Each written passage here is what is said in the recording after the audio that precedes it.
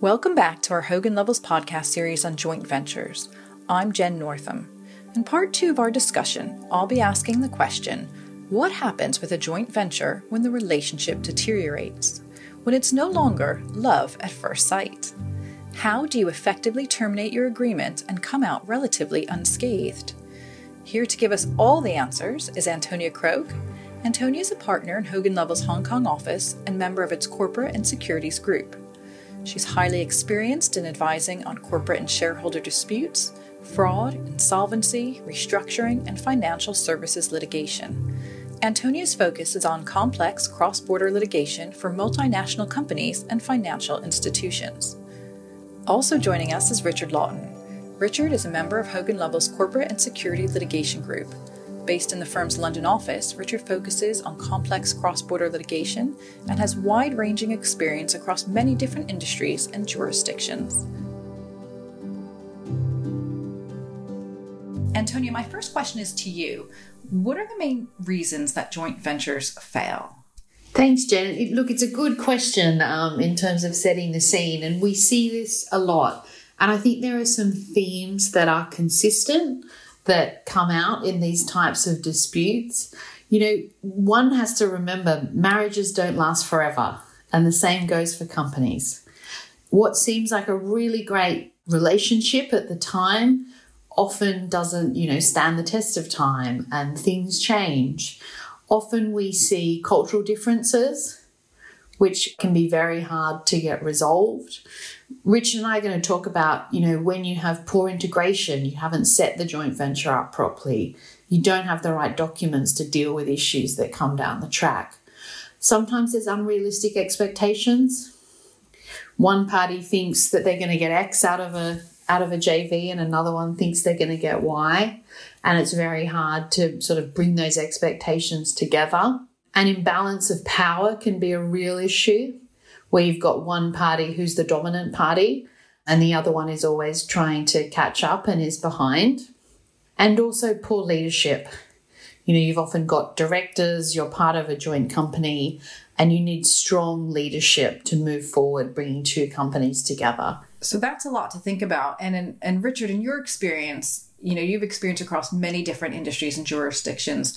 What's your experience when dealing with joint ventures that are unsuccessful? In my experience, there are probably two issues which tend to be the most common causes of joint venture disputes. And these apply across the sectors and across the globe in different jurisdictions. The first concerns the economics of the joint venture. Often you'll find that one of the parties, as the joint venture proceeds, becomes dissatisfied with the financial return that they're getting from the joint venture. For example, it may be that one of the parties is providing technology or products to the joint venture, and they realise that they can make more money by doing that outside the joint venture. They then become dissatisfied and they want to exit the joint venture. On the other hand, the other party remains fully committed to the joint venture, and then that leads to tension between them and can result in dispute. Another situation where disputes tend to arise is where the parties have entered into a joint venture and technology has been provided, or products or services, and there's an expectation as to the quality of the product or the technology or the level of services that are going to be provided. But as the joint venture progresses, one of the parties becomes dissatisfied with the quality of the product, with the services being provided, or with the technology, and therefore they decide they want to get out of the joint venture because it's not meeting their expectations. And this can be either just looking at the joint venture by itself, but in other cases, particularly if you're talking about a situation where maybe a product is defective and this becomes public, then there can be wider concerns for the business reputation of the joint venture party, who doesn't want to be associated with a joint venture with defective technology or products, when this is actually causing problems not just at the joint venture level, but can cause problems for the wider business and its wider business reputation. So there are two issues really which I think we see as being very common causes of disputes, but obviously there are lots of factors. And Antonio, as Richard's talking about, technology and assets and skills that people bring to the table, when does IP become an issue? And is this more sector specific? In our experience, IP is always an issue in every joint venture. However, there are some where it is absolutely critical. The crown jewels have gone into that joint venture. And that's very much in sectors like technology, as you and Richard have noted, life sciences, automotive. And there are some sectors where, it's important, but it's not the be-all and end-all of the joint venture. So what is a real concern is when IP is absolutely critical and you've gone into that joint venture really because of the IP, you have to be really careful when you're, dissolving the joint venture or deciding to terminate to make sure who gets that IP, who owns the IP, how are you going to get it back, does the IP documentation match the joint venture documentation? And you need to walk through that really carefully. And, Richard and I, when we're doing these types of disputes, we'll work closely with our IP colleagues to make sure that we get that IP back and that we protect it to rescue it from that dispute. Great. And Richard, can you walk us through, when you are dealing with a dispute, can you walk us through some of the various exit strategies? And do you find that most clients have a robust exit strategy in place when they come to you? The exit strategy depends very much on the particular transaction documents for the joint venture in question. And some agreements are pretty detailed in relation to exit strategies and give a clear pathway through. And in those kind of situations, it's a lot easier. Some agreements have no-fault divorce provisions. Others have buyout rights. So in those kind of situations, it may be possible for the parties to exit the joint venture without the prospect of a dispute. In many cases, however, you find that either the transaction documents are not that clear, and this may just be because at the point that they were negotiated, the expectations were that the joint venture would be a success, and therefore people didn't turn their minds so much to questions about what would happen in particular situations if the joint venture were to get into trouble. Another situation is where you find that the documents may be sort of relatively clear, but the issue itself is not a clear-cut issue. So, for example, if a party is seeking to terminate a joint venture because they're dissatisfied with the performance of the other party, the contract may give some guide as to what level of performance was expected, but it may be an issue which is judgmental or open to different views as to what standard of performance would constitute acceptable performance, what might be unacceptable. And in those kind of situations, the exit strategy becomes much more difficult, and there's more likely to be a dispute because it's difficult to say with complete certainty that one party is definitely in the right and can clearly invoke an exit. And even if a party is confident on that, the other party may disagree and may commence a dispute. So ultimately you get dragged into that process. So all of that means you really need to understand what your legal position is and be very careful to develop your exit strategy in light of that. Antonio, when you're in the throes of this dispute and when a joint venture is not successful, what role do the directors play in all of this? What's their obligation? Look, the director's point is a really important one, and this is where we see a lot of companies, get into tricky waters, and that's because often in a joint venture, Party A and Party B each nominate their own directors from their own companies. So these are individuals who are executives within the companies who become directors of the new joint venture company. But what these directors must remember is that in a disputes context, their obligation is to the joint venture company, not necessarily their employer.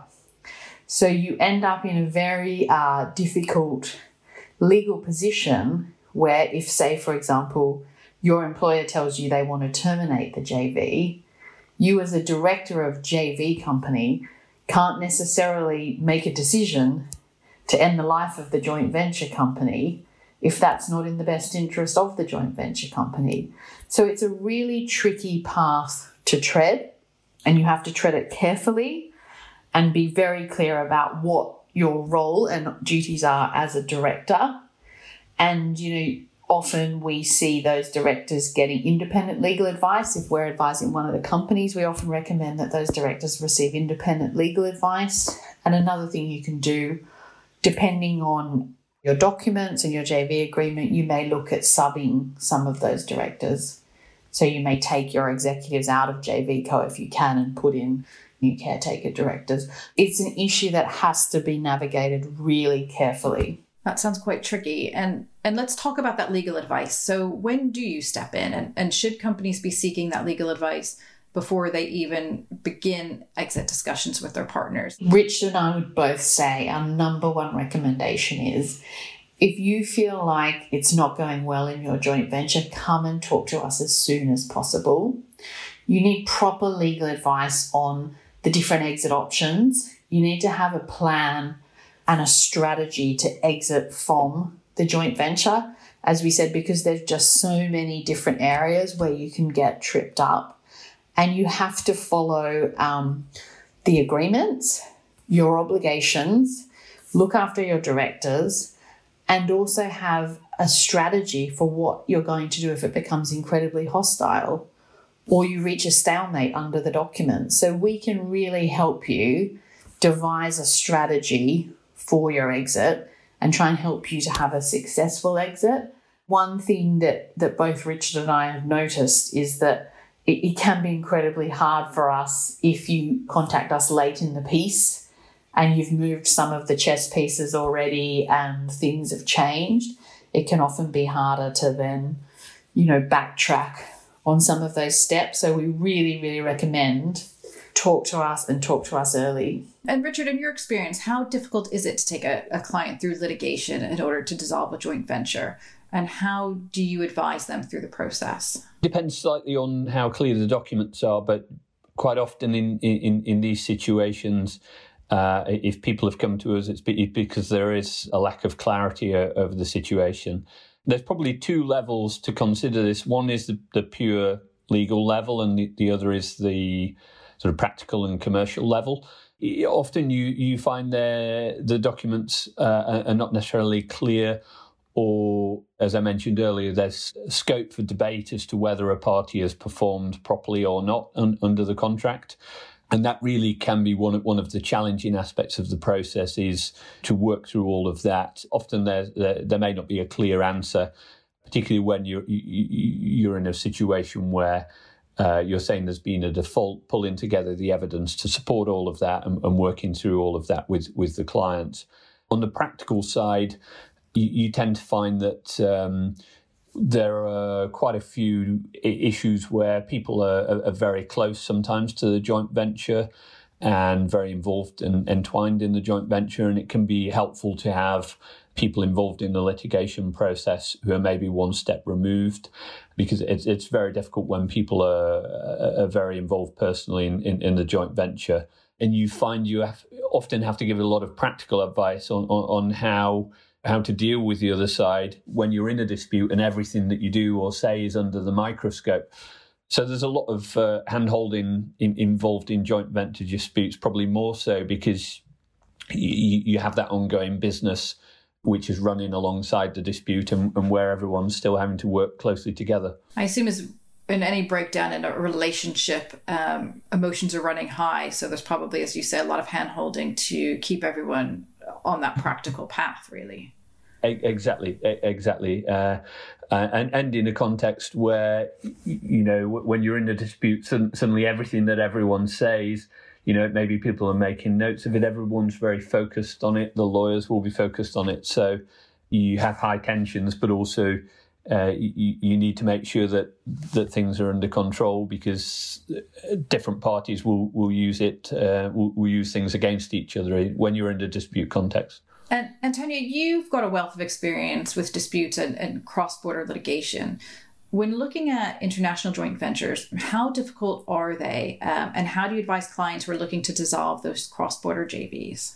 They're definitely more difficult. It's certainly much easier if you have, say, two UK companies to have, an English law governing law clause and English courts, or in Hong Kong, the same thing. What becomes difficult is if you're doing partnering with someone in an emerging market or partnering with someone outside the common law jurisdiction. So in that scenario, we would often recommend an arbitration clause for your jurisdiction clause, preferably seated in London or Singapore, and with, English law or Hong Kong law, one of the common laws, because you're going to have huge difficulties around enforcement potentially. If you end up in a disputes context, you want to recover your IP, there's potentially damages.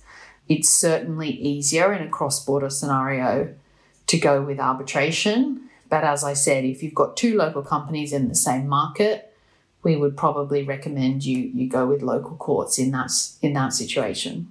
And Richard, I'm going to ask you the million-dollar question. How do companies avoid all of this? How do they reduce this potential for conflict? And what can they build into the agreement from the start in order to avoid all of this future litigation? It's a good question. And I think the key thing is really to be realistic at the time you enter into the joint venture and to recognise that things may go wrong later down the track. Everyone hopes that they won't, but it's possible.